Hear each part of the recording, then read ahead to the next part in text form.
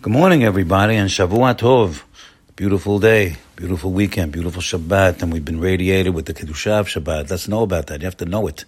And when you know it, then you're going to appreciate it, you're going to digest it, you're going to assimilate it into your persona that we have Kedusha to Shabbat. We're more Kadosh today than we were yesterday, that's for sure. That's why a Jew going through a Shabbat is holier than an older Jew. The older Jew has gone through more Shabbatot, has more Kedusha than even a younger Jew. So let's know about it and appreciate it. Right now, we are just reviewing the Parashat Para.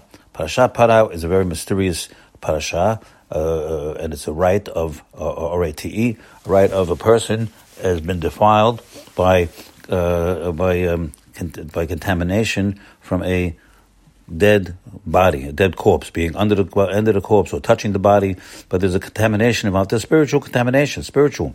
Now, the question is how we're going to get him cleaned, or of course he's been defiled. He got to be cleaned up in order to go make a Korban Pesach, for example. Now we're going to make the Korban Pesach in the good old days.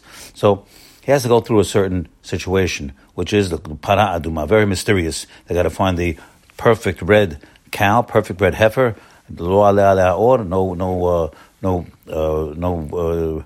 yoke was ever on top of this cow, and it was a perfect color. Everything's beautiful, perfect, and then they take it and they burn it to a crisp. They make shechita first, then they burn it and then they take the ashes and they mix it with the special water and they sprinkle it on the person, and lo and behold, he becomes, after a certain period of time, he becomes tahor. But the message we're going to give now is a bon yesod idea. It's a fundamental of Judaism.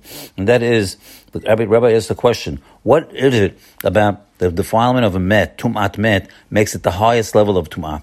Because there's other tumah. You have tumah of touching a dead bug, dead animals, certain animals, and there's other types of tumah that we have. But this level of tumat met is the highest level of all tumat. Lama, why is that? So the answer the Rabbi gives is unbelievable. The answer is because mitah, listen carefully, death is the biggest falsehood in the whole wide world. Let's say it again because you got to digest it. You got to swallow it down. Death is false. When you're confronted with death, you think it's over.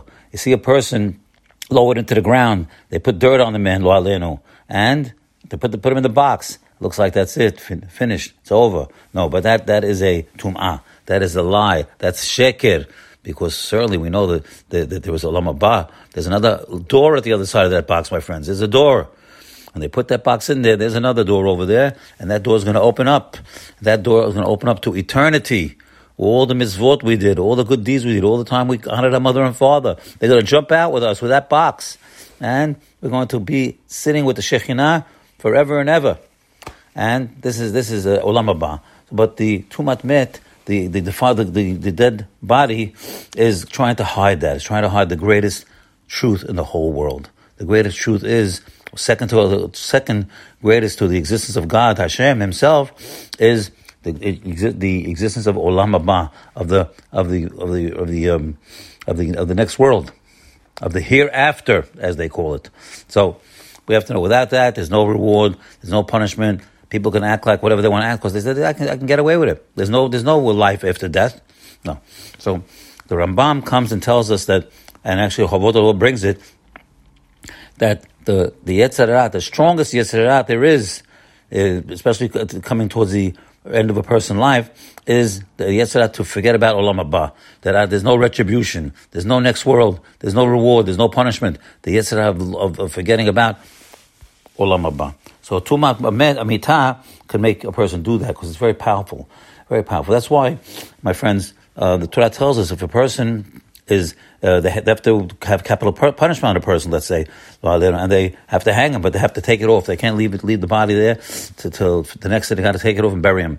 And also, you have to know that the person's by nature, his skin deteriorates very quickly if a person passes away.